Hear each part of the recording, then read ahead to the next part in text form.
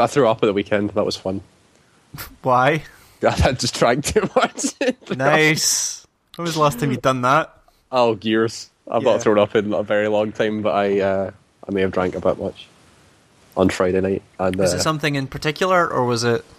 what do you mean? Like, what was I drinking? Like, was it some particular drink that sent you over the edge? It was just the quantity? No, I think it was just the quantity, because I threw up at like midnight, and I'd been drinking since 4:30. Holy shit. Okay, yeah. That'll do it. So I can't. But the thing is, it was almost the good Glasgow phrase of it was almost a tactical whitey, because I did it and then came out of the bathroom feeling amazing. I was like, all right, always we're do. Great. Yeah, we're great. Always do. We're good to go now. You know that it's a tactical whitey when, even when you're ill, right? As soon as you throw up, you feel amazing. Yeah, you feel absolutely brilliant. But then it's like if you're back there in like an hour and a half, you're ill. If you're fine, you've been drinking. That appears to be the difference. Yeah, I was perfectly fine after it. Yeah, thing is to get up. But there was I like lost an hour as well, because the last thing I remember is like someone bringing out a bottle of prosecco and then like a skip time. God, you're the classiest fucking student ever. I don't know. Someone bought a bottle and said, "Can I have a bit?" And they went, "Yeah, sure." Here, gave me a glass of prosecco. A lot classier than the memory filth. gaps I have. Yeah. Jesus. Memory gaps where you end up buying bread. Anyway, yeah, right. Sure.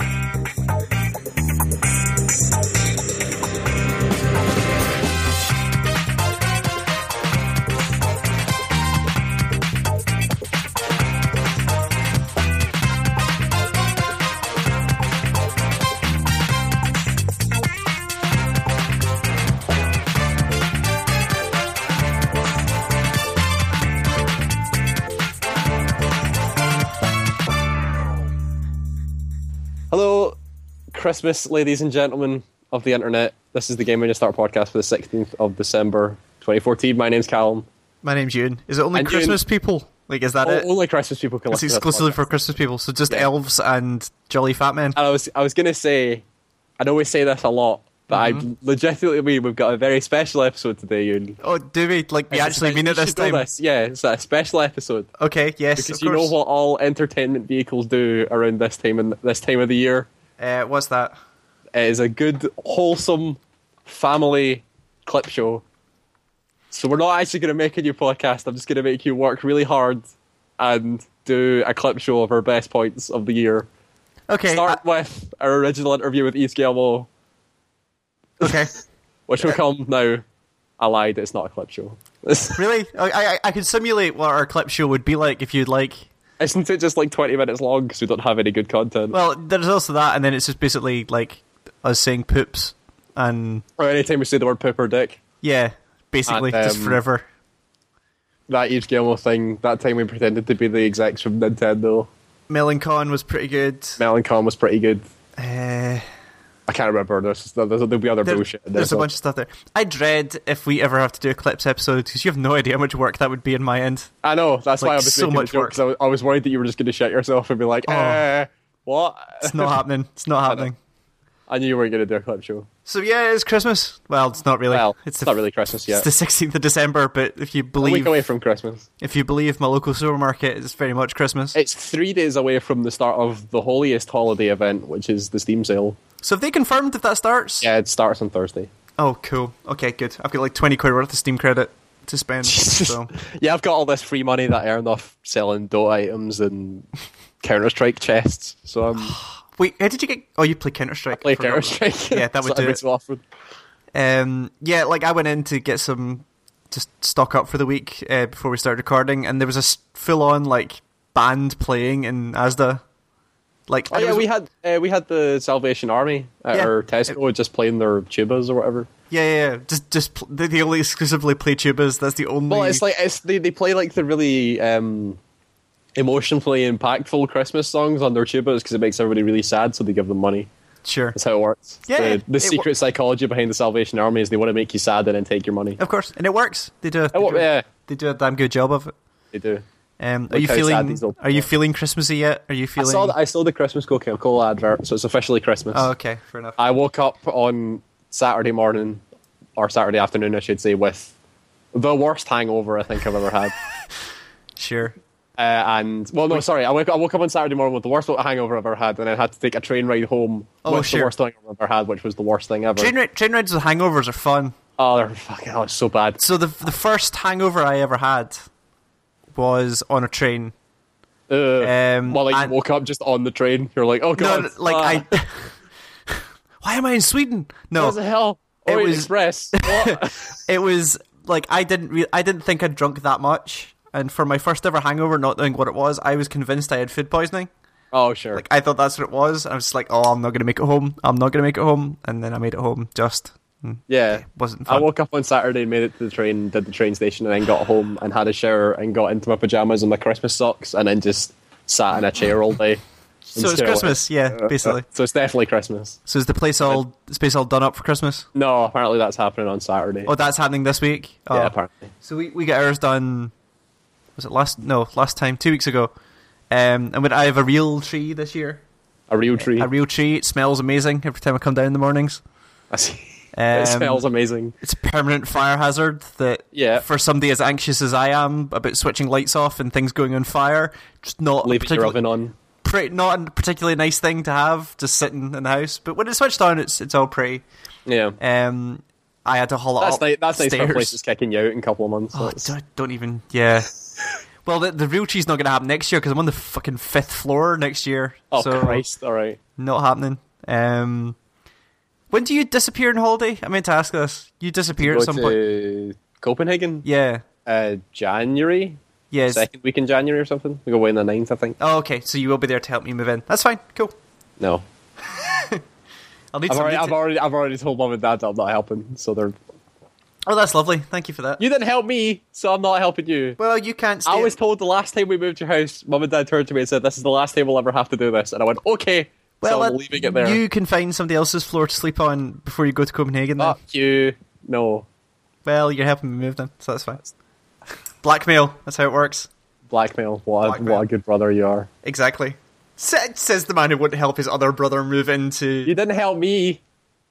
I did. No, I turned up late. I turned up late. You turned up way late. You turned up to go to the dinner and then left. I picked up that Hoover and took it to the car. That was the extent of my contribution. Thank you. It's really hard doing a slow clap with a microphone that's attached to my face. you just basically being a seal at this point. Just I have to bend backwards and do it. Sure, of course. That sounds about right. It's worth it though. Right, if we're not doing a clip show, we should talk about video games. We should, although it kind of will sound like a clip show considering the games we've got to talk about. Yeah, it's true. Finally finished Wolfenstein.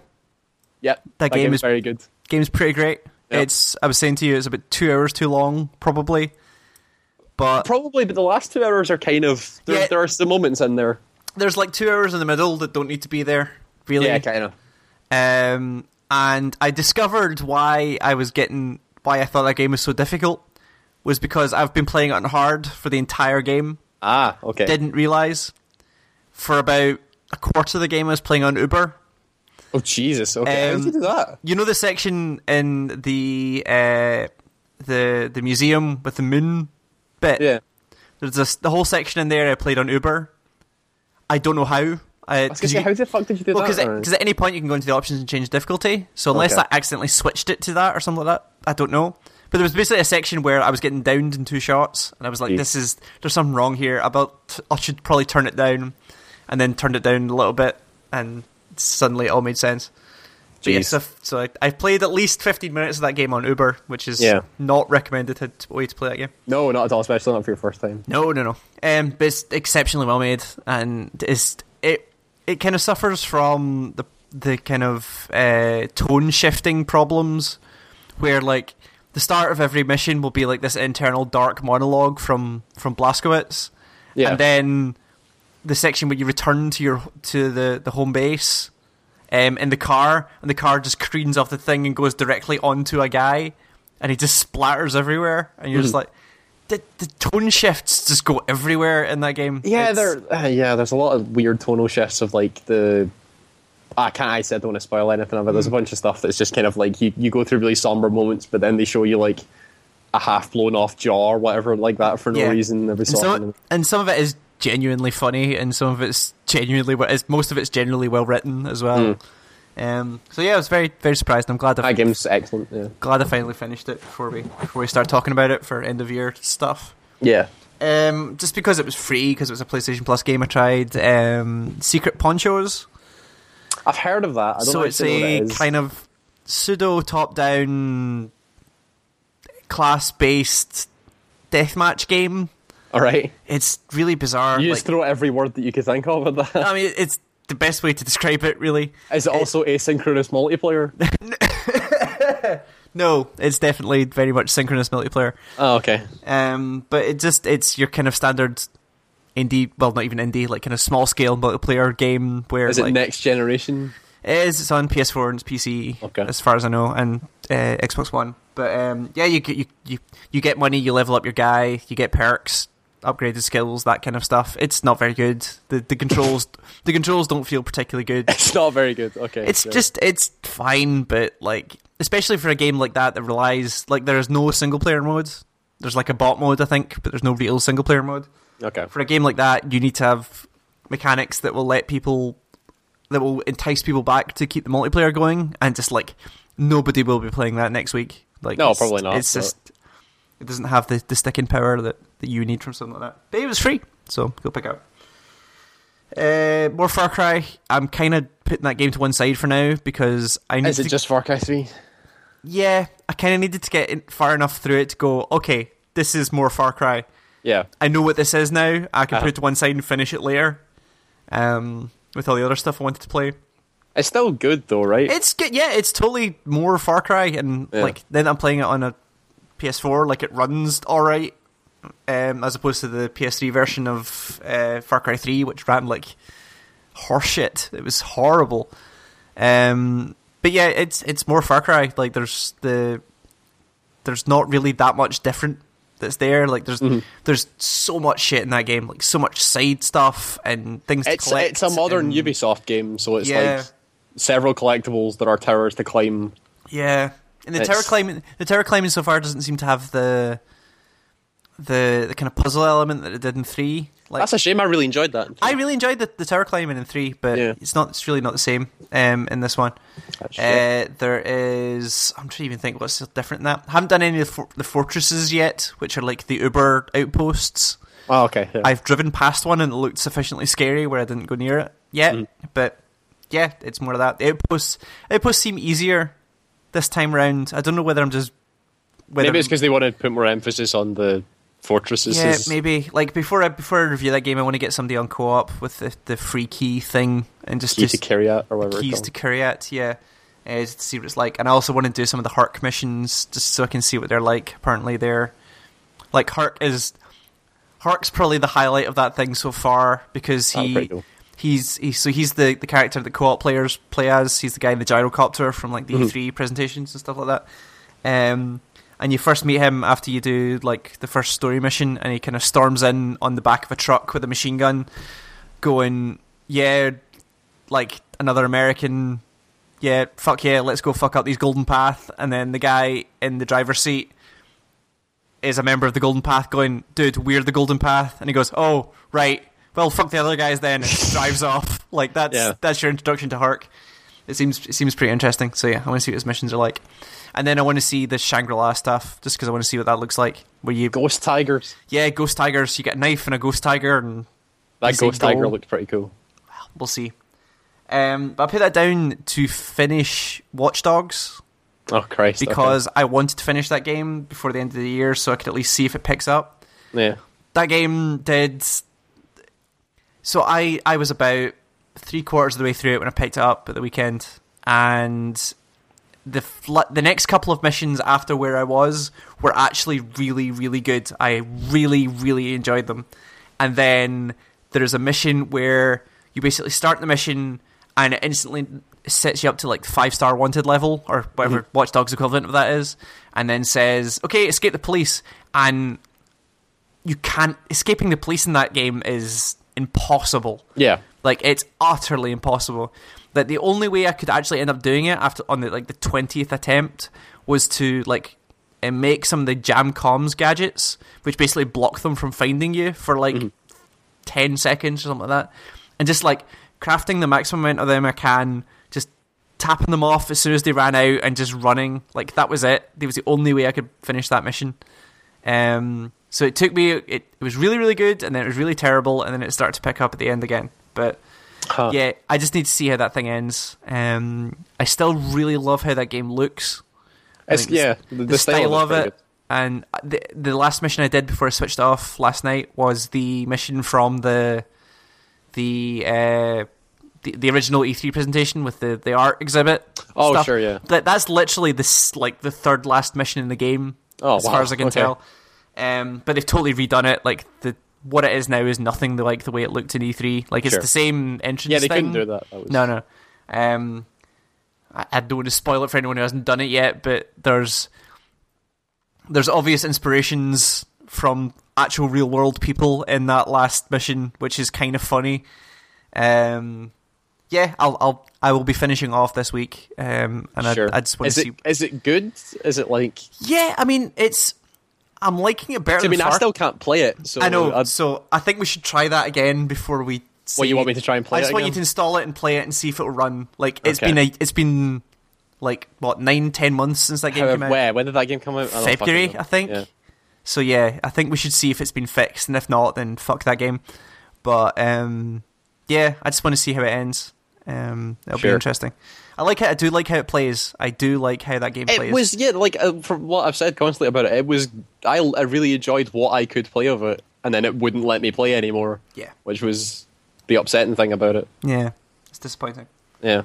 So yeah, there was that. I also played the demo of, I don't know if it's demo or early act, whatever the hell it was. It was a free demo basically or maybe it was a prototype. They listed it as something weird in Steam anyway. What's the game, Ewan? The Talos Principle. Oh, that thing, the puzzle game. The first-person puzzle game from the Crow. That's like, you can buy that on Steam, though. Yes, it came out. It came out on Tuesday, so I played the demo last week sometime. Right, okay. It's from Crow Team, the guys who make Serious Sam. It's done this Serious Engine. Yeah. The lead writer was a writer on some well-respected game, which name escapes me. FTL. Rated him. Yes, it was. The guy from FTL and that thing, what's it called? The Sea Will Claim Everything, or whatever it's called. I don't know what that is, but okay. It's a weird thing. Okay. So yeah, I really liked that demo. It was interesting. It's very much a kind of abstracted puzzle game with philosophical overtones, which is a weird thing to say. The kind of banner image for that game on the Steam page is a robot holding a kitten. So yeah, I saw that. That freaks me out every time I see it on Steam. Yeah, you should play the demo and see what it's like. But it's basically like the limited amount I've seen so far is very much about like you basically get like force fields and then an item that can switch force fields off, and then you've got a thing that shoots lasers and another thing that can control the lasers, and you've got to get the lasers in the endpoints to open doors and do all like it is a abstracted puzzle game really. Yeah. But it looks really cool, and I'm interested to see what they do with it. Story wise, because some of the hints at the story. Is there actually a story to it? It's not just a puzzle game? No, there is a story that ties it all together. Okay. Whether it's going to be good or whether it's going to be philosophical bullshit, I don't know. Is that about the robot trying to find his cat? I hope. Oh, the other weird thing about it was while you play the demo, like other people will randomly drop into your game, like Dark Souls-esque, and will kind of run past you and then disappear. Is it actually people entering your world, or is it just like I don't know. Is it the Dark Souls thing of you can see some people sometimes, and it's just I mean, you can only see some people sometimes, and they're kind of hazy, and then they a weird transient disappear. Thing. I don't know if because it was a demo that was pre-scripted or not, but it looked like they had gamer tags on them above their names. So don't know. We'll need to see. But I'm going to be picking that up after we're done here, probably. And do you not want to wait for the Steam sale? It's in like 3 days. Yeah, I don't know if that game will get sold. I never know. It's worth checking, like games though. Yeah, true. I mean, it'll still be there at full price, even if they don't go let it on sale. Like that's probably what I'm going to do with Tales of the Borderlands. Like I'm going to buy it. I just need to. I want to see if it does go on sale or not. Oh yeah, that's the other thing I played. I played Tales of the Borderlands. I thought that was because that's like the big game that you've played. I think we're ramping into it. I went through my list and I totally forgot to write it down. Yes, I played Tales of the Borderlands. That game is fucking brilliant. Is it really? I am so glad that paid off. That game is as good as it is. I really wanted it to work. It's genuinely really funny. It's really well written.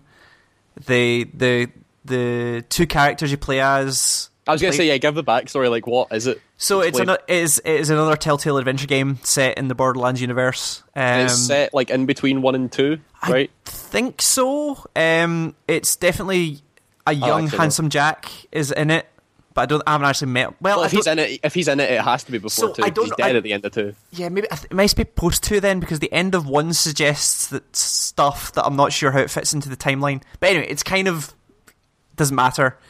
It's definitely post 1 anyway. I'll give you that much. Okay. So it's a Telltale adventure game in the Borderlands universe.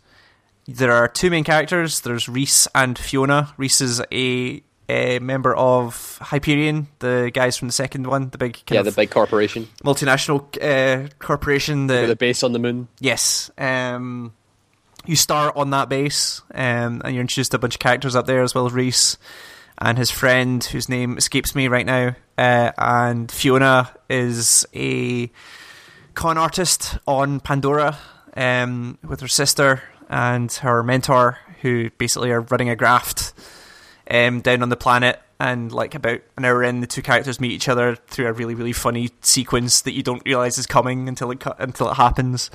But basically, yeah, like it starts with like the 2 very, very separate stories, and then they merge in this really, really cool way. And then for the rest of the game, for the rest of the first episode, it's the two of them working together. Okay, cool. So do they like? How does it work in game? Are you like playing both of them, or are you like controlling them separately and swapping back? You're controlling them separately. Like there's like the final section, you're switching between them reasonably rapidly, like doing different things. It's apart from that, it's pretty much a Telltale game. Like you walk about, you interact with objects with their 4-button control thing. Each of the characters have got their own ability. So Reese has got I can't remember what they call it, but basically like a cybernetic eye, where you can press R1 and you'll some things will highlight in yellow, and you can look at them, get like the kind of Borderlands kind of menu thing will pop up with extra detail about whatever that thing is, and it's it's always really, really funnily written, like the kind of item descriptions in real Borderlands, like it's that kind of level of stuff. And Fiona will she can collect money, and that comes into its own in some conversations where you can buy your way out of things. Oh, she just collects money from like people, or just from the ground? Like, okay. It's one of the cool things I like that they took over from Borderlands was like all the items in the ground have those big light shafts coming off them. Oh, and sure. like they make jokes about like you opening loot crates with nothing in them and stuff like that. Like they very much know the universe they're coming from, and it definitely feels like a Borderlands game. There are characters from the first Borderlands that appear. I'm assuming that like what's his face, like Roland and Lilith and all those people turn up. You know, the like the name of the first episode is something like 0 Hour. So so he was from 2. Zero was the assassin, right? Zero was the robot from 1, was he not? No, Zero was the assassin from 2, wasn't he? Yes, there wasn't a robot in 1. Oh yes, because Mordecai was the guy I played in 1. Yeah, Mordecai was the guy. Zero with was the guy I bird and played. the sniper Yes, rifle. so this must be post 2 then, at least. But yeah, so he appears throughout this episode, and they definitely give the impression that like the actual Vault Hunters are doing the really, really cool shit, and you're kind of running about in the background just trying to survive. They do a really, really good job of that. Yeah, conversations are cool. The kind of action sequences are really well handled. It's just a genuinely really, really cool game. Good. I'm glad that worked, because it could have gone really wrong. Oh, completely. And it's just really good to see Telltale being funny again. Like, is it them actually doing the writing, or did Gearbox write it? So it's them, because doing I know that Gearbox have got like really like good writers, like the guys that wrote Borderlands are really good. It feels like I tried to explain this to you over text and it didn't quite work. The game Tales of the Borderlands feels like Gearbox doing a parody of a Telltale game. If you see what I mean, like you know in like the Borderlands 2, you would get there was the Teenage Mutant Ninja Turtles mission. They would go in, like they just pull random pop culture stuff. Like it feels like a mission in like Borderlands 3 that turned into a Telltale game that kind of broke in, and you would laugh at it and go, "Oh shit, they're totally ripping off Telltale and doing the funny stuff." It kind of feels like that, but like just as well written as the actual game. Probably better written actually than some of the stuff in 2. It's awesome. It's really, really cool. Cool. So it's out now. First episode's out. You can buy season passes. Glad that worked. There was a slight discrepancy in I think it was PlayStation only versions, the season pass was more expensive on there for a while for some reason. Yeah. I don't know why, but Weird. they've sorted that and it's the same price on everything now. But yeah, It seems like Telltale really knocked it out, because that and the Game of Thrones game have been really well received. yeah. I haven't played Game of Thrones yet. I'll probably do it. That'll probably be a post Christmas thing. But Yeah, I'll do that as well. But yeah, they are doing really well right now. So yeah, you should totally play that. I'm gonna play it at some point. And I played Peggle on my iPad because it came out and it was free. Played Peggle on your iPad. Yeah, I've never actually played a Peggle game. That's the first Peggle I've ever. Okay. No, first Peggle I've ever peggled. Yeah, it's a Peggle game. It's a Peggle game. Yeah, basically. Pretty good. And Papers, Please came out on iPad, which I think yes. we'll mention on news slightly. But Yeah. I'm probably going to pick that up because that seems like a game. Like, I might finally finish that game. Oh, did you never finish it? I never got into finishing it, so okay. I would probably finish that game on an iPad. Sure. So yeah, that's kind of it for me. What have you been up to? Well, mine is literally going to be a clip show because I've not played anything else other than Dragon Age of Persona. What's again the time stamp on Dragon each? So Dragon Age, I think, is like almost 30 hours at this point, and Sure. I think Persona must be about 12. Okay. Because I played Dragon Age on my computer, like when I'm at home playing video games and stuff like that, but I only ever play Persona on the train and into and out of university, which gives me like about an hour and a half each day. Sure. So I can like do about an hour and a half, which is like 5 hours a week or whatever. But I still think both of those games are ridiculously stellar. So for completely different reasons. I But- finally saw what Persona Q was, and I didn't realize it was like the kind of. I didn't know about the first person dungeon crawling part of yeah, it. it's Etrian Odyssey. Like that's, Yes, that was the name. I couldn't remember. Yeah, it's the RPG it's based on. It's called Etrian Odyssey, Sure. and it's just a first person dungeon crawling game. Would you get as much out of it as you are if you were not familiar with Persona? This is the thing. Like, I know that it's ridiculously fan servicey. Like, it's really fan servicey. Like, fan servicey to the point where there was a point and I've put it on the docket for talking about Game of the Year's thing. Yeah. There's a moment that happens in Persona Q that's so. If you're a fan of it, it's incredible. Like, ridiculously incredible if you're a fan. If you're not a fan, it just kind of goes, oh yeah, that's alright. Okay. It's probably just my brain, but if you aren't a Persona fan, it's still like a really well crafted JRPG. It's still Sure. like got really solid mechanics and clever ideas and all that sort of stuff. How much variety is there in the dungeons? Like, just art wise, like does it feel like you're running around the same? Well, so every dungeon is split into 3 levels and a boss, and every dungeon has its own unique style. So the Right. first dungeon you do is based on Alice in Wonderland. Yes. So it's all like big curves and like the main bad guys, which are like FOVs, which are like big super enemies in the dungeon, Okay. are based on like card soldiers, and the big boss at the end's a big queen and all that sort of stuff. So it's like Sure. normal Alice in Wonderland stuff. The second dungeon's based on a Japanese high school group date cafe, which Oh, is weird. Okay. Well, it's a reference back to a really famous scene in Persona 4. Okay. That happened, and they just do that again, which is so it's like slightly weirder style, where it's more blues and reds and like hearts everywhere and all that sort of stuff. Sure. So they've got their own unique style. It's just you're spending multiple tens of hours in each of the dungeons. Are they really that big, or is there that much stuff to do in them? It's not that they're big. It's just it's really hard. Like Okay. I got past the first dungeon, the Alice in Wonderland dungeon and stuff like that, and like the big boss fight at the end really hard, but I got through it, and then got to the second dungeon and just like complete brick walled it. That was like, oh god, this is now ridiculously difficult again. I guess I'm gonna have to grind for a little bit. What's the penalty for dying? Like, is it just game over? No, you just go back to your last save. That's it. Okay, but does the it ma- like autosave? Is it checkpoints, or is it just No, like... it's manual saving. Right, You have okay. to, like every time you go back to the dungeon. No, you can save. You can do like a sleep mode save, where you can save it and put your thing into sleep and then come back where you were. But if you Right. want to like permanently save it, you have to exit the dungeon Right, okay. and save there. The interesting thing comes from when, and I still can't tell if I like this or not. It's going to get really annoying towards the end of the game, I'm pretty sure. So when you go back to the dungeon, you can like buy items and do the normal thing. So you like buy items and talk to your crew and all that sort of stuff that you would normally do. But you can also like heal up, like give everybody full health and mana again.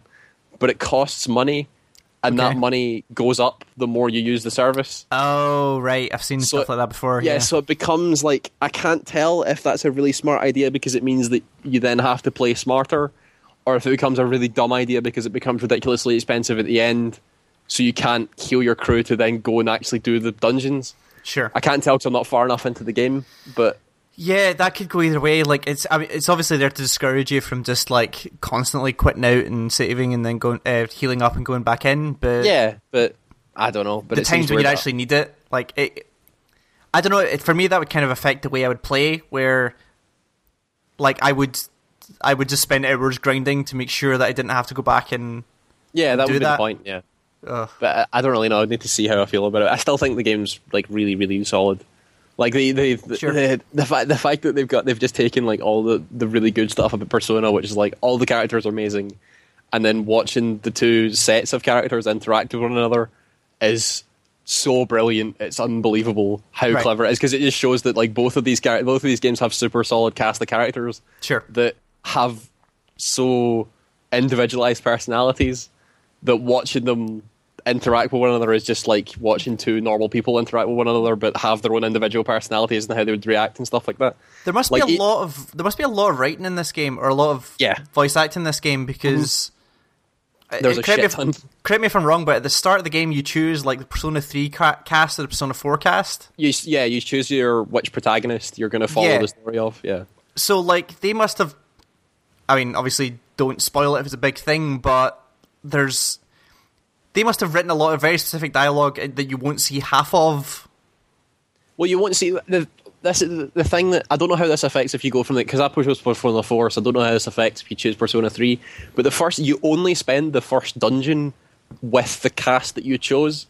Oh, okay. So there's a whole dungeon that's just those characters. Right. So that's all unique dialogue. It's when you get past that, I don't know if there's like different dialogue based on the protagonist or whatever. Sure.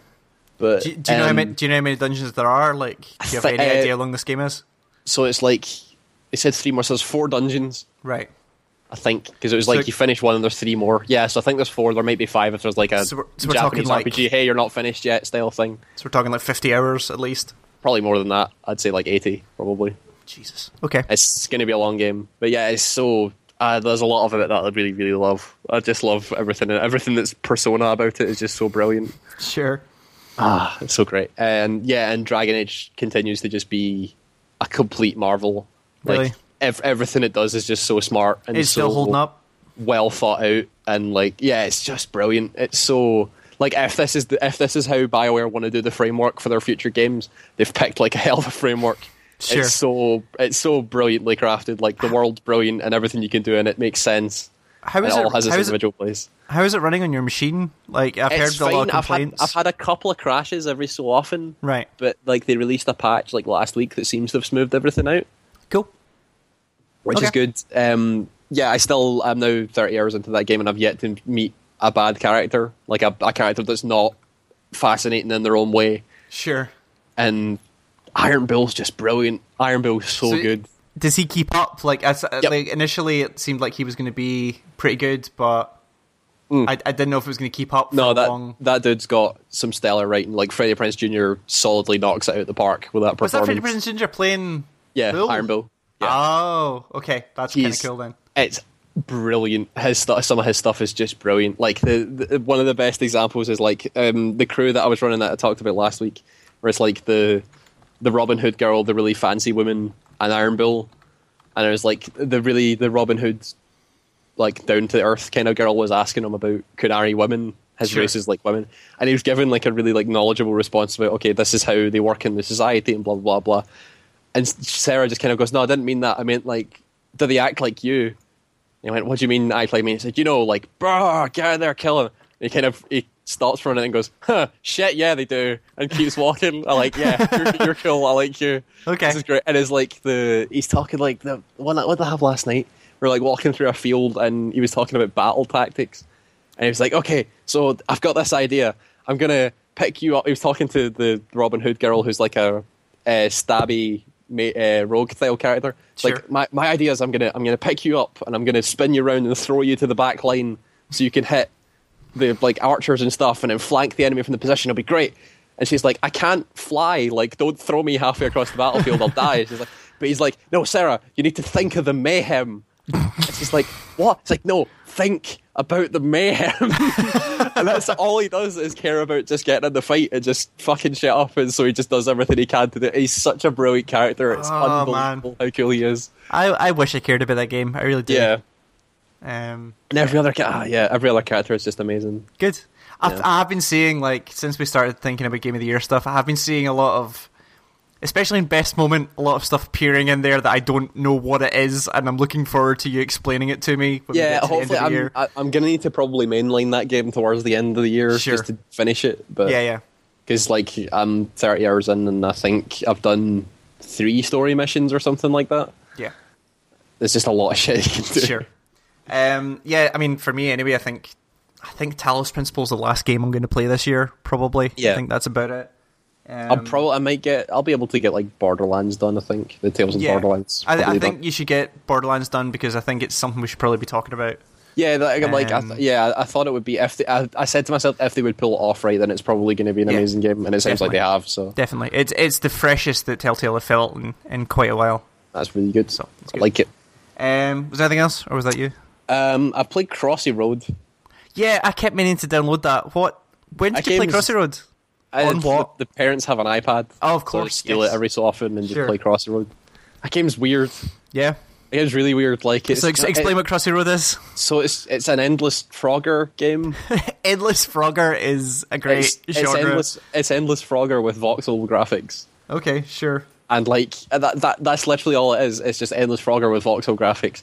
But the thing that individualizes itself is you can, like, swap out characters, so you get, like, individual characters. Like, you start off with a chicken, but you unlock more characters that vary from, like, a wizard whose staff will, like, randomly arc out lightning and set stuff on fire in the environment for no reason. Nice. To a giant mech suit that shoots whatever's in front of it.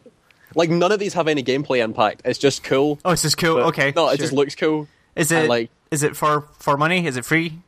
It's free, but you can buy characters. Oh, okay. That's how. So, like, you earn gold. Like, every hour you earn a free character, right, to keep. But you also earn gold as you play, which you can spend every 100 gold to get a random character, or you can just buy whatever character you want for, I think it's like 60p or whatever. Yeah, I need to pick that up.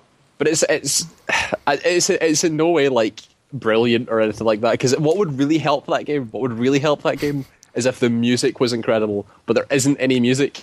And that kills me. There's no music. Okay. If there was really incredible music to that game, it would be stellar. Like, I would be putting it on the list that we have. Okay. But it's all it is just an endless Frogger game. Weird. Okay. Fair enough. I will need to pick that up. Need to see what that is. I think that's basically it, though. If that's you, then also, the Persona soundtrack's incredible, and you still go listen to it right now.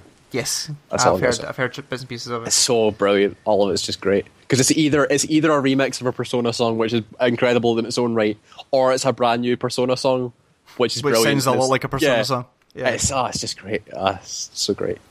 Good. I've had Maze of Life on repeat for a week now. Nice. So in terms of news, actually, weirdly enough, in December there was a bunch of stuff that happened over the past 2 weeks. The whole all the conferences and shit. Yeah, so I can't find the original. I will do it while you're talking. But I have the PlayStation Experience, which happened last weekend. Yep. No, weekend before last. I think so.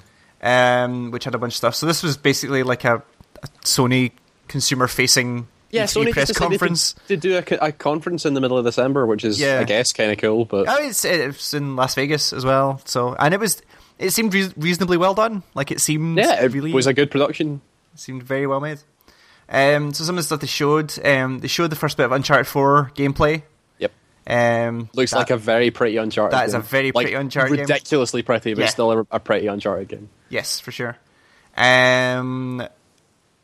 They showed what's the other one? Killing Floor. You played Killing Floor, right? I did play Killing Floor. Yeah. The sequel is making a console debut in PS4. Killing Floor 2. Yeah, I heard about this. Killing Floor 2 is it console exclusive on PS4? It will make its console debut. I hate we have to keep talking like in terms like this. I know, console exclusive and timed exclusive. It says console debut, so it'll probably come to everything, but we'll start on PS4. Sure.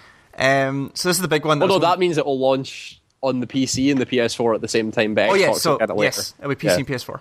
Okay. So this is a big one. I was interested in seeing with you. Ultra Street Fighter 4 and Street Fighter 5 were both announced. Well, not announced. Ultra's been out for a while. Oh, sorry, Ultra Street Fighter 4 is coming to PS4 next year. Yes. And will debut exclusively on PS4 in the spring. Yes. As well, Street Fighter 5 is exclusive to PS4 and PC. Yeah, they straight up said Street Fighter 5. So that is... Street Fighter 5 is a very strange thing. That's a game that probably shouldn't exist. So that appears to be the thing. That game is coming exclusively to PS4 and PC. Mm-hmm. It is made by Capcom, probably funded in part by Sony. I don't know if Sony are publishing it or not. They'll do something for it, probably. Who knows? It's because of them that game exists. Yep. So there was a trailer of Street Fighter 5, and then at the Capcom... Was it Capcom Finals? Capcom... I can't remember what it's called. Some Capcom fighting competition. They showed the first gameplay of Capcom Fighting Weekends, whatever it's called, I don't know. Whatever. That probably sounds better than the actual name for it. It was something pretty terrible. Fighting spelled with the apostrophe at the end. As our fighting game editor, what did you think of Street Fighter 5? I think it looks a lot like Street Fighter 4. It really does look a lot like Street Fighter 4. It looks like Street Fighter 4 if you put it on a next-gen system. And I don't know why that game exists, because Ultra only just came out like a couple of months ago. And I don't understand the move behind it. I don't know why they would do it. It seems very odd. Yeah, kind of. I mean, correct me if I'm wrong, but in like Evo competitions, they primarily use PS3s, right? I think so. Because of controller latency is the nonsense I heard. I think so. That seems right. I think I've heard something like that anyway. But yeah, it's a solid get for totally. For like it basically secures that Sony are going to have to like run Evo for several years now. Yeah. So good for them, I guess. It's a good pickup, but it's kind of weird. It's still a game. It's still a game that is perplexing in its existence. It is kind of weird that we waited so long for Street Fighter 4 and then Street Fighter 5 just appears very quickly after they've already milked Street Fighter 4 with like multiple versions. Yeah, there's like Turbo and Ultra and... I'm pretty sure the Japanese arcade owners are probably sick to death of Capcom by now. I wonder if you can just straight up like upgrade those cabinets. Like the Street Fighter 4 cabinets. So between Vanilla and Super, you had to buy a new cabinet. Really? From Super to AE, I think you could buy a new board. Right. I think that was the case anyway. And then from AE to AE version 12, I think it was just like you could go around and like do an update. Yeah, but you'll definitely have to buy a new cabinet for 5. It seems really bizarre that they can't just ship you a hard drive with it on it and just like plug it into your cabinet. It's bizarre. I don't know. EA decided to randomly give away 3 free PlayStation games just as a kind of happy... So this is the other thing, the reason my PlayStation experience was happening. It's the 20th anniversary of PlayStation. Yes, which was the big reason. Those super sweet PS4s came out. Yes. The 20th anniversary the PS4s. The ones that were styled like a PS1. They looked really nice. Those controllers especially looked really, really nice. Very nice. So EA gave away Need for Speed Most Wanted for Vita, Mirror's Edge for PS3, and Plants vs. Zombies Garden Warfare for PS4. So I have that installed on my machine, but I have not played it yet. All right. I just wanted to see what that game was. So yeah, that's all there is to that story. They just they offered it for them. They offered it from Saturday to Sunday, and that was it. Shovel Knight is coming to PlayStation. Sweet. Featuring Kratos. Apparently. Featuring Kratos, yes. Featuring Kratos. That was the other big thing about Street Fighter 5. Exclusive PS4 and PC, and includes cross-platform play. So you can play with people on the PC if you're on a PS4, which is a really cool idea. Which is awesome. Like, that doesn't happen very often. That's just really cool. I think the last game to actually do that was Portal 2. Was that right? I wouldn't quote was on that, but I think the PS3. It might be. Because remember that was the reason why you'd sign into Steam on PS3 was to get the crossplay stuff. Yeah, I remember. That sounds about right. The biggest fucking news from this whole entire conference: Yakuza 5 is coming. Who gives a fuck? No, I actually do. I really like those games. Yeah, but I really want to see what that is. So, Yakuza 5 is coming to PS3 in North America and Europe. After there were fan petitions and stuff like that for this, which is really good. So people actually got what they wanted, which is really great. Yeah, the last one we got in this country was the last numbered Yakuza game was Yakuza 3. Did we not get 4? We didn't get. Maybe I'm reading this wrong. Maybe we did get 4, or somebody got 4. I don't know. But anyway, they also put 4 and Dead Souls on PlayStation Network. And sure, okay. Dead Souls. Yakuza 5 is coming. Dead Souls is an amazing game. It's not an amazing game. So yeah, Yakuza 5 is coming to PlayStation 3 in 2015 at some point, which is cool. I don't even think that was the biggest news out of that conference. It wasn't. I'm just being facetious, but yeah. Totally. So because we all know what the biggest news out of that conference was. Yeah, we'll get to that. Oh fuck! I still laugh at that like every day. The new game from the guy who made Katamari Damacy. It's a game called Watam. Does it have the Space King in it? It possibly. Like, there's basically no details about that game. Man. The Space King. The designer Kita Takahashi, who's the Katamari Damacy guy, walked out on stage with a fork. And oh yeah, he was the weird guy. Yeah. Okay. He walked out on stage with a fork. While the woman he's out with was talking, he was just standing there like spinning in place. And it was the weirdest. It was bizarre. It was very bizarre. I was expecting the game to involve the fork during the announcement, but it didn't at all. He just had the fork. He just had a fork, and then what? Like he just like he was in the green room eating cheesecake, and suddenly said, "Hey, dude, you're on," and he went, "Oh shit! Oh shit!" Run. Walked out with the fork. They showed a trailer of a green cube who's a mayor with a top hat with a bomb under it, walking at a door, and that was the trailer for Watam. So yeah, who knows? So Grim Fandango, as we know, is coming to PlayStation 4. The remastered special edition, which shows some footage of, and hey, it's Grim Fandango with nicer lighting. But they also announced that Day of the Tentacle special edition will be coming. Yeah, that was really cool. Will be coming with Grim Fandango. Well, not with Grim Fandango, but as well as Grim Fandango. As well as other remastered point-and-click adventure games. Yes, as well as Broken Age, which will be coming on PS4 Vita in 2015. I assume that means the completed like both Act 1 and Act 2. Yes, so the Broken Age definitely will be coming on the same day as the PC, Mac and Linux part 2 of that game.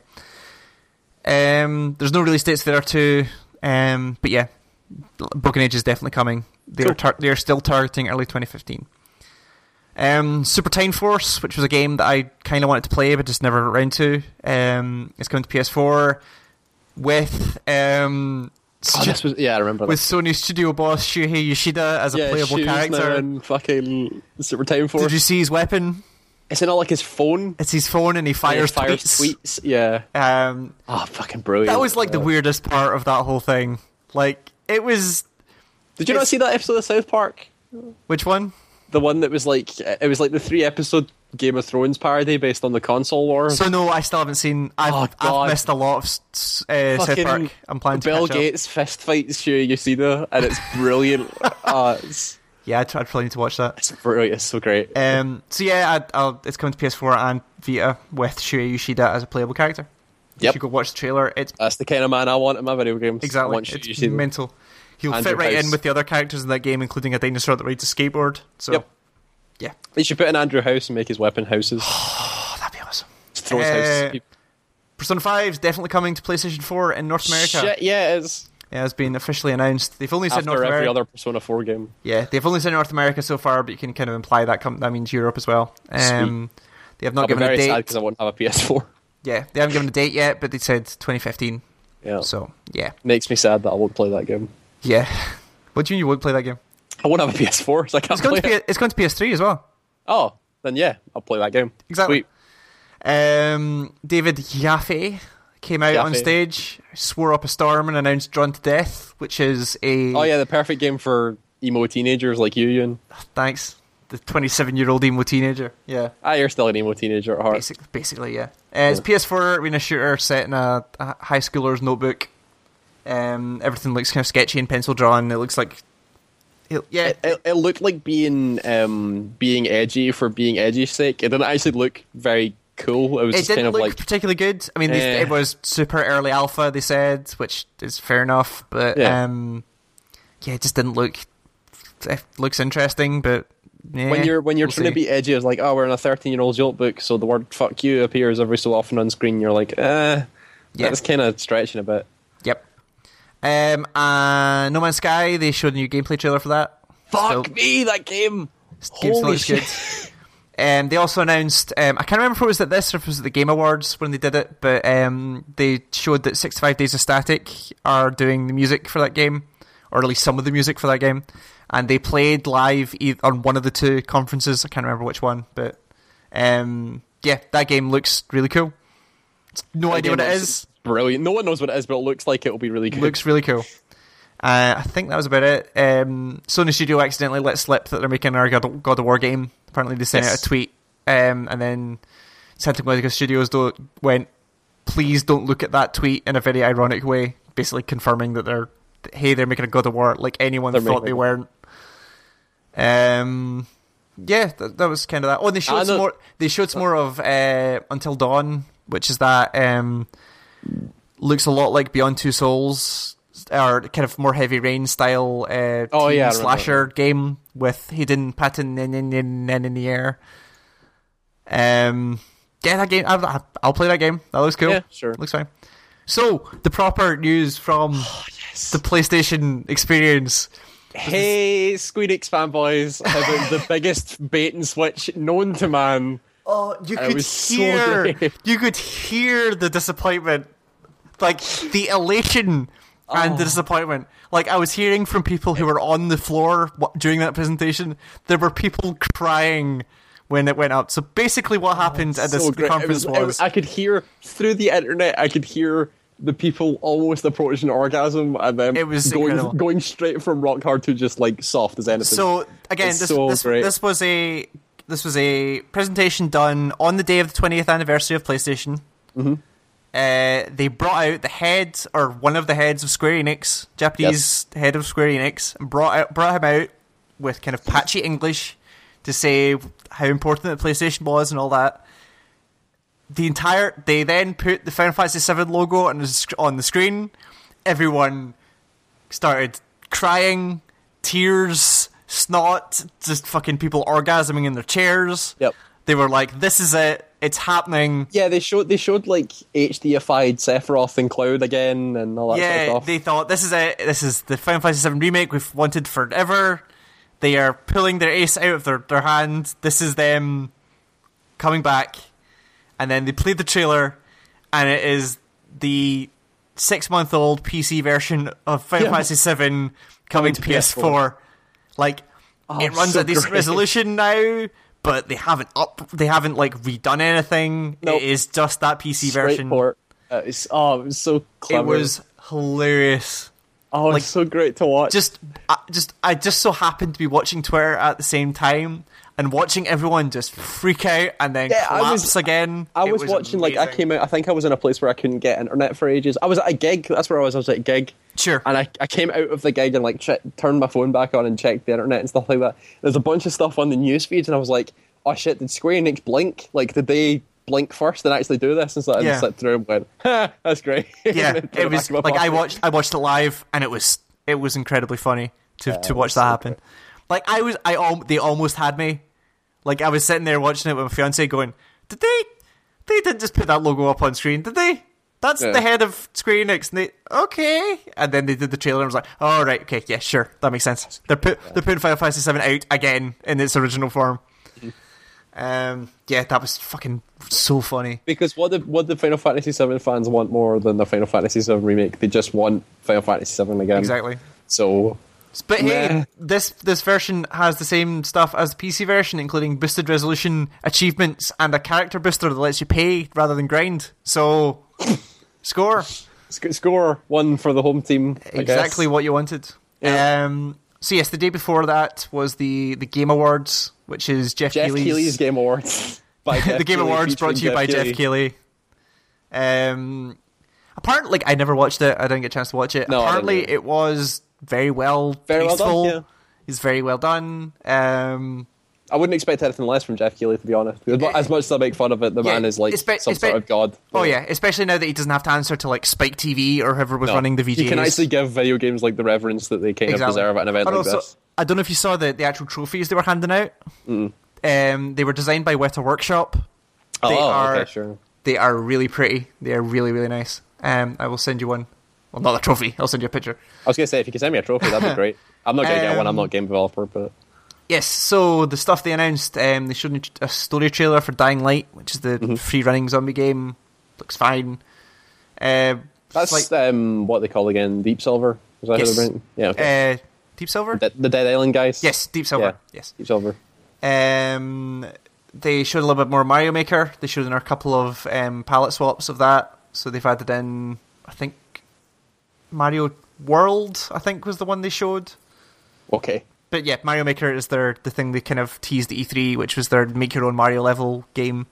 And they've shown like the tile sets you can use are original Mario Brothers. And If they can pull that thing off with like really easy to share levels and all that sort of stuff, that thing could be great. It's fine because we all know how good Nintendo are at internet and they're starting to understand how to do DLC. They are getting better. Like that Mario Kart stuff was actually pretty good. Yeah. That they were doing. But well, not the BMW one. That was insane. No. But the actual DLC they were saying, yeah, it's pretty cool. They showed a trailer for Metal Gear Online, which is the multiplayer section of Metal Gear Solid 5. Looks a lot like the Metal Gear Online that was in Metal Gear 4. Yeah.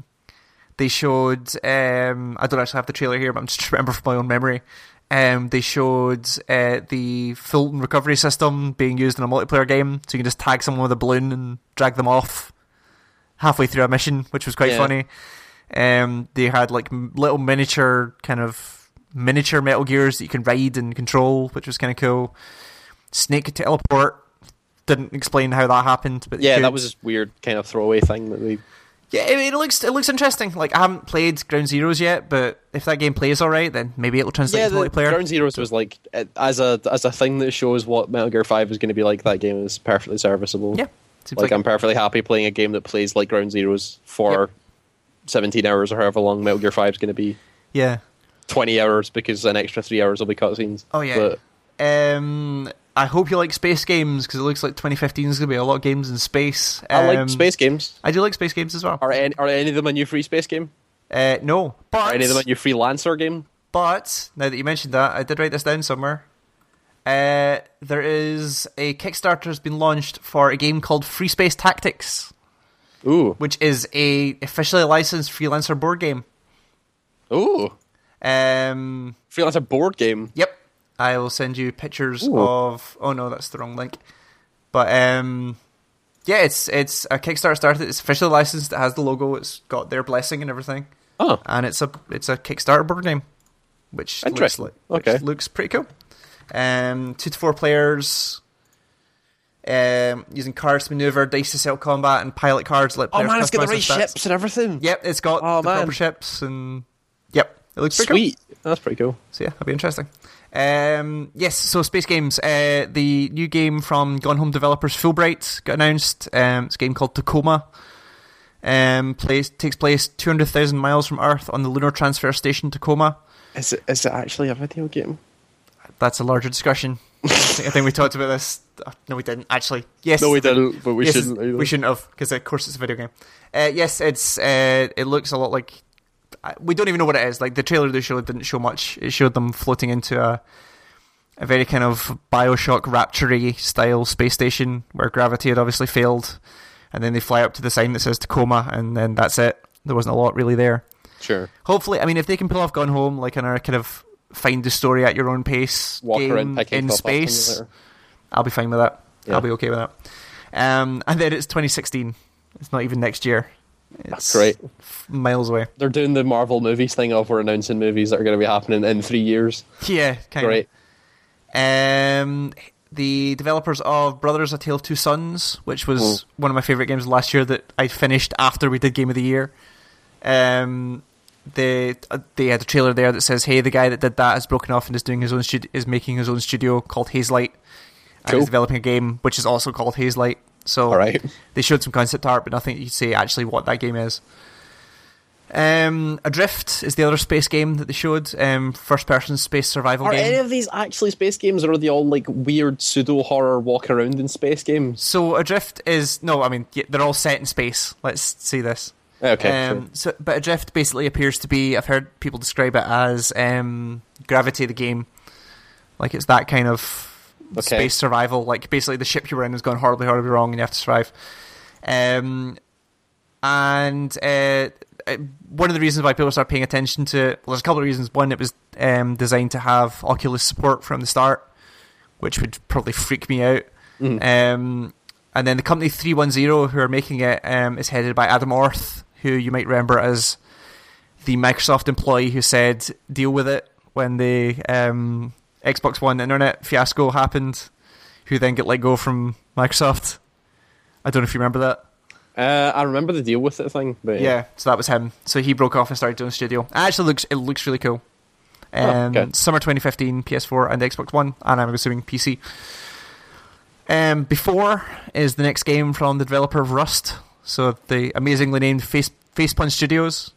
Yes, the guys that did Rust. It looks a lot like Rust, but a kind of low-res art style. But the gameplay looks a lot like Rust. Looks very survivally. So you're still running around naked with a rock. Kind of, yeah. Okay. But it's very kind of low polygon count. It looks cool. It does look. It's got a very unique style on it. And then they showed some more of the Order 1886, which could either be great or a complete terrible, disaster. depending on what it actually is. Yeah, they showed a section in a Victorian airship, which looked very pretty, but looked like a cover shooter. So, yeah. Witcher 3 announced it's got multiple playable characters. Yeah, apparently. that was pretty recently, yeah. Yes. The other one's a woman. Yes. They wouldn't say who it was, but chances are good. This is from the Polygon article. Chances are good that it'll be one of the two female characters announced at this year's E3, either Ciri or Yennefer. I don't know if you played Witcher. I don't know if you know who that is, but I don't remember. It was a while ago when I played it. Yeah. There's a Godzilla game coming to PS3 and PS4. It looks very comedic focused as opposed to serious. So yes, who knows what that'll be? Being developed by Natsumi Atari and published by Bandai Namco. It's coming over here next year. They showed the King's Quest game, or they showed the new King's Quest game. Yes, some gameplay from King's Quest. Actually, the founders of Sierra, Ken and Roberta Williams, came out on stage to say this is a King's Quest game, considering they made the original one. And it's developed by the Odd Gentlemen, who are famous for a game which I can't remember. Oh yes, The Misadventures of PB Winterbottom was them. Oh yeah, that game's cool. Which is a very well-respected DS game, I seem to remember. So that's fall 2015. Mm-hmm. Human Element is a game.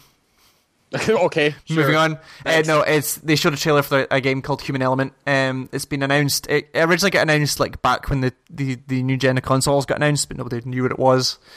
It looks colourful first-person motorcycle racing, shooting, and melee action in an apocalyptic desert environment. So it's basically it's a video game. It's a video game, yeah. Okay, a Mad Max video game. I want to point out before we go on any further. Yep. We're talking about David Jaffe and him announcing. Yes. What's it called? Drawn to Death, Drawn to Life, or whatever it's called. Drawn to Life. Yes. Whatever it is. No. Whatever the fuck that game was, yes. Whatever it is, though. Do you know the name of his new development studio? Oh. I only found this out recently. It's incredible. Have you got it there? Because I can't remember the full title. Yeah, go for it. It's the Bartlett Jones Supernatural Detective Agency. That is the best games company name. It's so brilliant. And, like, they've crafted some mythos around it where Bartlett Jones is, like, actually a person with, like, an email address and a Twitter account who's legitimately a ghost hunter, but also is working with these game developers. Yeah. It's so weird, but who knows? It's so great. Bartlett Jones. Probably the best named development company out there, I think. Yeah, probably. I had to bring that up because it's so brilliant. For sure. I'd completely forgotten that was an insane name. Nintendo showed some footage of... Nintendo showed some stuff that looked very much like Legend of Zelda Wii U footage. They did, yes. Nobody really knows whether it was real or not. They played the open world card of see that thing over there, you can totally go to it, and that cool, right? And the gamepad has got a map on it that you can set waypoints on, and Nintendo are very much trying to look like this hasn't been a thing for about 10 years. But, you know, they were doing alright. They were doing fine. It looks nice. But it looks nice, yeah. And you can jump off the horse and shoot things in slow motion, which was kind of cool. Yep. But, certainly not Vanquish, though. No, nothing is. Nothing ever will be. Ever. No, that game will never get made ever again. Except for Vanquish 2, which will never exist. That'll never exist. I wish it would, but man. So that was all the news from that. A couple other small things, trying to get rid of stuff that was already mentioned in there. The 20th anniversary PS4 is gorgeous. They sold out instantly and broke the Sony website, which was interesting. You were lucky to have gotten one if you did. Yeah, definitely. The new Nintendo 3DS. The new Nintendo 3DS. I think isn't it just called the new 3DS? That's exactly what it's called. One, yeah. if you tap, let me just get this right. If you tap the opening bar of the Super Mario Brothers theme song on the new page screen of the browser, the list of most visited websites will change to a stage select screen, and after that, you can destroy each URL brick by brick. Yeah, it turns into Super Breakout. Yep. If you do the da-da-da-da-da-da, and then you get the...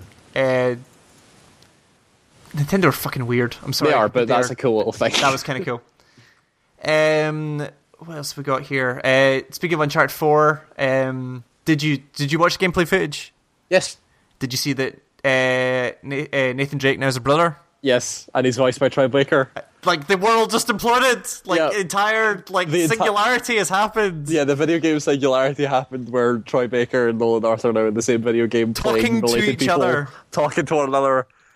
The only thing that could make this better is if Nolan North did the same thing that he did in other video games where he voices multiple characters. So it's Troy Baker talking to Nolan North and other people voiced by Nolan North. Oh, that'd be amazing. I don't know what happened. I can only assume that Naughty Dog knew exactly what they were doing, and we're like, yeah, we should totally do this. And they were just like, yep, let's go. Get Troy Baker in here. We'll do this. We have to. Like, that's the next logical jump, right? We've used Nolan North enough. Let's give Baker a shot. Let's give Troy Baker a shot. Yeah. There's an update for Drive Club that makes it rain. Doesn't make the game work, though, but it makes it rain. Does it rain Drive Club and Seaman? It's not written in the patch notes, so I don't know. They fucked up. You can't. It does give one of the patch notes does say has the ability to access club paint jobs. So I'm assuming is that in air quotations? Club paint jobs? No, it's capitalized though. So I don't know. When will Drive Club Man get his comeuppance?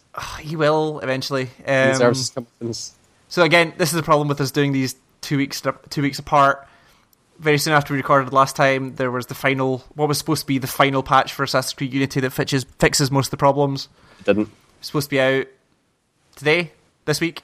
Something like that, yeah. This is the mythical patch 4. Only spoken of in Legends. Yeah, patch 4. Exactly. Whisper hushed tones throughout Paris. You have to climb up several towers and find scraps of sea shanties to unlock the ability to patch your game. Patch 4. No, it's a microtransaction. It costs you $5. Oh, okay, sure. It's been delayed. Which of the 3 currencies in Assassin's Creed do I need to pay for to get patch 4? All of them. You can bind them into a 4th currency that you only get. Patch coins. It's helium foils. They just go straight into Destiny. Basically, yeah, it's just helium. It's got delayed. Anyway, it's the story. The patch got delayed. It got delayed, sure. They said something along the lines of, I'm trying to get the exact quote because I thought it was really funny. Is the quote just, I don't fucking know, dude. It'll come out when we fix the game. No, it's, just the first quote is, rigorous quality control is of paramount importance to us. We want to make sure that we're actually going to fix our game. We want to make sure the game that we had no quality control on originally, we have quality control on the patches that will fix the game that we had no quality control on originally. Oh, fuck. Bravely Second is a game. Yep. Which I'm assuming is the Bravely Default it's sequel. It's follow-up to Bravely Default, yep. And there's a limited edition bundle that's only coming out in Japan. It looks very stylish, but... Hell, if they can make a game that's actually like a game, then yeah, I'll totally play that thing. But just don't do what you did with the first one and I'll be happy. Did you add Bravely Default to the most disappointing list? Yes, I did. And it's fucking gonna win. Good. So yeah, there was I can't remember if we talked about it last time, but basically there was a petition in Australia to pull GTA 5 from the shelves of Target and Kmart, purely in Australia. The petition came from women who have previously experienced sexual violence and violence in the sex industry, stating that GTA 5 makes a game of bashing, killing, and horrific violence against women, and links sexual arousal and violence. And the petition got 50,000 signatures, and they pulled it from Australia. So the only reason I'm mentioning this is that's kind of shitty, but yeah, Australia's always had a pretty up and down relationship with video games. Like they only recently got like the equivalent of an 18 rating for video games over there. So the quote from where are we? Slatoff. Who's Slatoff? Take-Two chairman and CEO Carl Slatoff hit out at the petition. He said, it's one thing for someone not to buy a piece of content, which is completely understandable, and that's really the solution. If you don't like it and it's offensive to you, then don't buy it. For a person or group of people to try and make that decision for millions of people We have 34 million people who bought Grand Theft Auto, and if these folks had their way, none of those people would be able to buy it. Really flies in the face of everything that free society is based on, freedom of expression, and trying to squelch that is dangerous and slippery slope to go down. Yep. Which I kind of agree with. Like, yep. If you don't like it, don't buy it.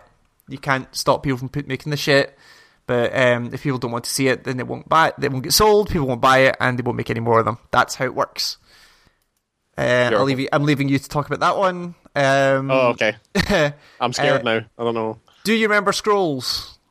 The other Mojang game, card game that Mojang were making. Yes. Yeah, that thing was kind of cool. That game came out. Did it? Okay. December 11th. It was officially released. I played the beta for it. I thought it was pretty cool. But... Well, there you go. It now exists. Okay. So I didn't play that game. I have no idea what it's about. It's just a TCG, except it's got a tactical grid-based thing that you can place your cards on, so you can do weird tactical stuff. It's a cool idea. Okay, cool. Indie Studios. Indie Studio. Where's the guy's name? Cerulean? Don't know. It's weird spelling. But basically, they released, or their most recent release was a game called Takedown Red Saber, squad-based shooter from 2013. The reason I'm mentioning them is because they tried to get product liability insurance, basically, which is a thing that all game developers get for their products. Basically, that I don't even know what it's for, but it's basically like it protects in case your product does something really bizarre that you don't expect. It's insurance for that. Becomes sentient and kills people or something? Kinda, yeah. It's one of those really weird insurance policy things. Basically, they murdered half of humanity. They were unwilling to find an insurer willing to underwrite their insurance, quote, due to the violent nature of the games you are producing, which I think is the first time that's ever happened. So because they're making violent games, they couldn't get insurance. Which is weird, but hey, thought it was interesting. Sure. Killzone Shadowfall, which was a launch game from PS4 on PS4. They are introducing, so they launched a patch called the Valor patch, which introduces a new in-game currency called Valor. Why do games keep giving themselves multiple currencies? So this is actually an alright one. With Valor, players can convert points from multiplayer games into the virtual currency and buy multiplayer items that could previously only be purchased by spent with real money. So they are circumventing their own microtransaction scheme. Sure. So they have they are done selling microtransactions and are now letting you just buy them normally. You probably still can buy them with money, but at least now you can get them. Peter Moore, Chief Operating Officer of EA. This is a quote from the Polygon article. He took Twitter last night. This was last week sometime. Took to Twitter to call it the social media site's system for banning abusive accounts after receiving threats against his family through the service. He said, I get lots of these, but the threats to my wife and family spurred me to report this to Twitter. He wrote to Twitter, including an image of... then he wrote a tweet that included an image of Twitter's reply saying that the account in question had not broken any of Twitter's rules, despite posting some pretty horrendous shit. I guess it's like threats against people's lives and stuff like that isn't against the rules. That seems kind of... Yeah, that's kind of... Yeah, that was weird. So tweets came from a user, Xbox Gamer 87. Great. So, I could not come up with the more stereotypical arsenal. Well, the one that I would come up with would have a couple of, X's in front of it. Oh, yeah, like Bogsmoker 420 or whatever his name is. Yeah. Most of these are pretty horrific, but the only one I can actually read, if you replace you with the letter U to show you the level of grammar I'm dealing with here. You scum, I hate you and everything related to you. I hope your wife, kids, family all die, and then there's nothing left of you. It's that kind of level of stuff, but there's a lot worse there as well. Yeah.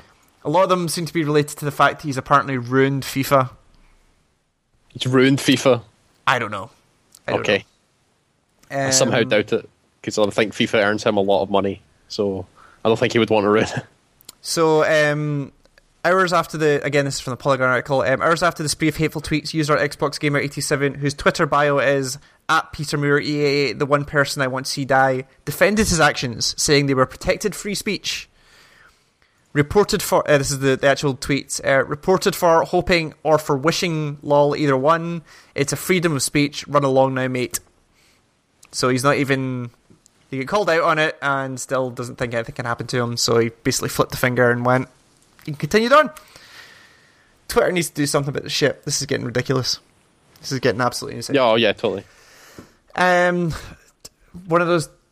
You ever see one of those news articles that you have to go and look to make sure it hasn't come from The Onion? Yes, multiple times.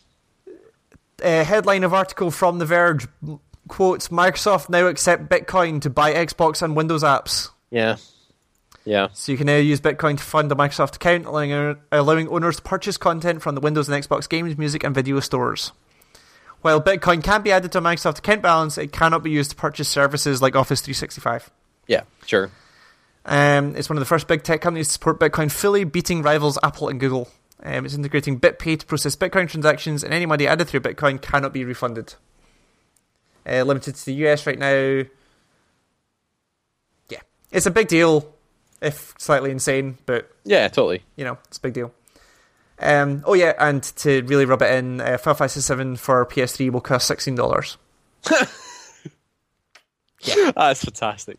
It's currently I like that Square Enix still don't understand how to price stuff. It's currently $12 on Steam and $10 on the PS Network for PlayStation 3, Vita, and PSP. And like every mobile version of the older Final Fantasy games are like £15 or whatever on the Apple iStore and stuff like that. Yeah, even if some of them are shit. It's like Square Enix just got no concept. Yeah, I mean, I could maybe see $20 for like a faithful retranslation of like Final Fantasy 6, but it doesn't seem like the quality of the port's even very good. No, so. Apparently the Final Fantasy 6 port on iOS is shit. That's why I've not bought it yet. Yep. Okay, the last couple. Valve have, well, you know from your Counter-Strike, your current Counter-Strike days and my old Counter-Strike days. Mm-hmm. DE Train Classic. Yes, they remade that, didn't they? They have remade it for Counter-Strike Go. It looks really cool. It's recognisable still as DE Train, but it looks really, really cool. Mm-hmm. There was also that thing, there was like, what was it called? Bird hopping or something like that? On that map, so they redesigned it and there was like a flock of birds that players could jump on I saw and like, a gif bounce about onto that. a higher area. Yeah, I saw a gif about that. That was really funny. Yeah, you totally ride a bird. They got rid of it in the first first day or so of the map being out. Yeah. PlayStation Plus has given away, this is just an interesting point, PlayStation Plus has given away more than $1,300 of free games in 2014. That's pretty good. This is just based on their listed store price. So that's about £960 in UK.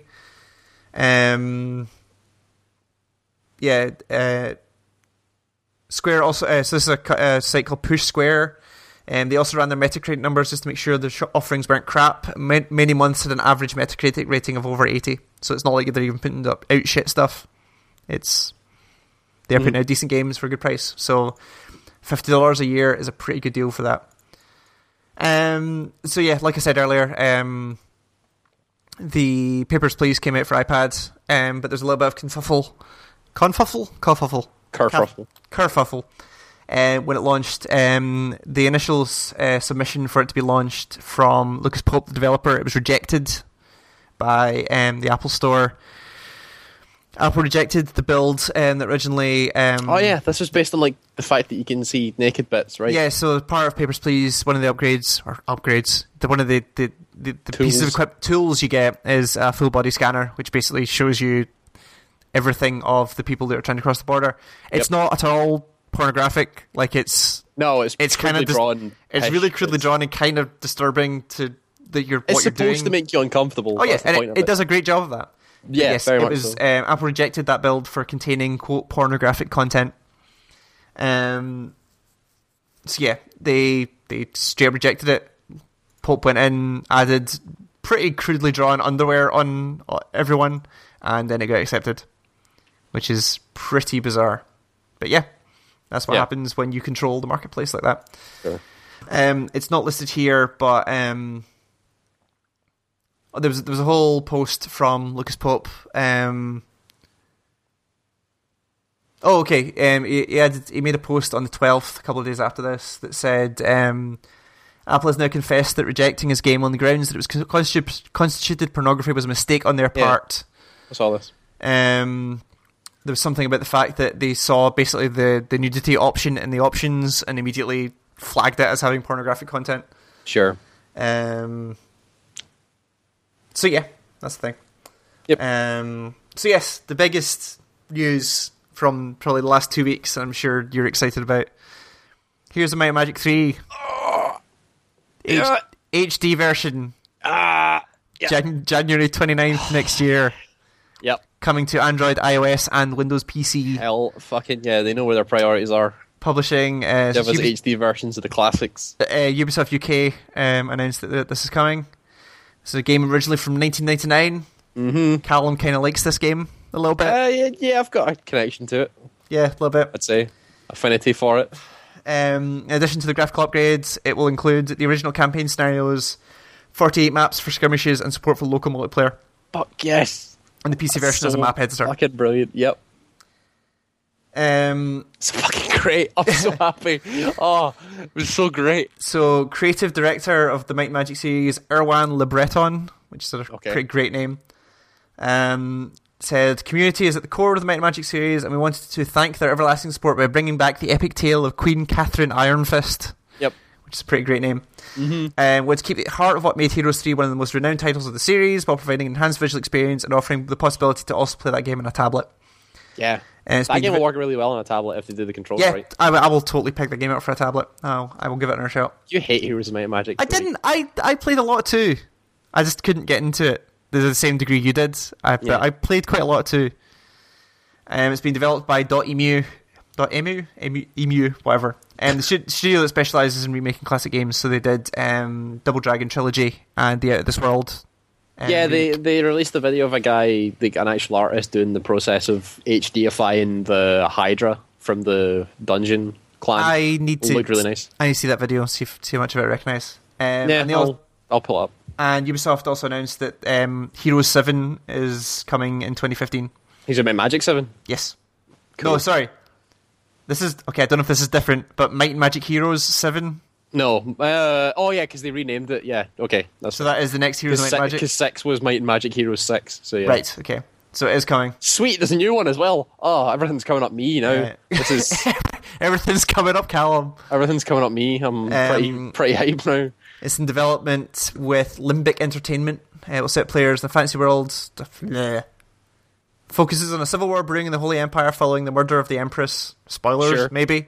I don't know if the end of 6, I never finished 6. With an empty throne, the Council of 6 advisors working to find an heir and stop the fighting. It would respect the series' long-standing tradition as well as introduce new features. By signing up to join the Shadow... I'm just reading from the Polygon article here. Okay. By signing up to join the Shadow Council through the Might and Magic 7 Heroes website, players will be able to share ideas for the game. The forum will grant access to developers and allow players to comment on and influence the game's content.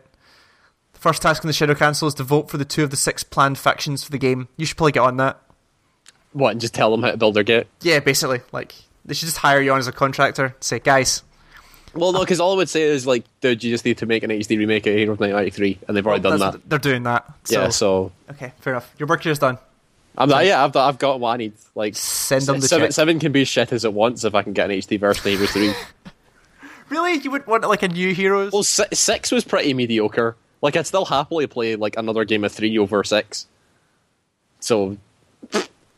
If they make a shit version of 6, then I've still got HD 3 to go and play. Unless they fuck up the HD version of 3 somehow. I don't know how you can, but... I was going to say, like, if you're keeping the same template, you can't really do much with it. Who knows? They'll find a way to fuck it up. That is all the news I have. So, I don't know if you have anything else. Was there anything No, my news was just they're remaking Heroes of Might and Magic 3. That's probably the most important bit of news. See, this is why I don't let you in charge of news, because if that was it, we'd just be talking about this for, like, another hour. Yeah, it would be that. And how good that song by Junior Senior is. So are you still on this Junior Senior track? It's still there. Good. Like, it's still on rotation. It's like that, the music from Persona, some other songs from the 90s, some songs from the 80s, and then it just goes on a loop. That's it. So I was very pleased when I pulled up our lists for Game of the Year and saw that you just written Junior Senior for most of the best music category. Well, right. I can make an argument for this. Really? Yeah. The best video game music of 2014 is Junior Senior. That's not what's written on the page, Ewan. What's written on the page is best music. Right. And I argue that Junior Senior Rhythm Bandits is possibly some of the best music. I may need to refine the title of that. Maybe you category. Or else we'll have a very different discussion when it comes up. So, what are you doing for the next 2 weeks? Oh god, it's Game of the Year time. So It is Game of the Year time, Shit. so we I'll should be probably mention writing a that. list and recording video because you want me to. And Yeah. So the next recording is the 30th of December. Yep. So that podcast that goes up on the 29th, or that goes up that day, will hopefully be the Game of the Year podcast. Hopefully, the deliberations. the deliberations podcast.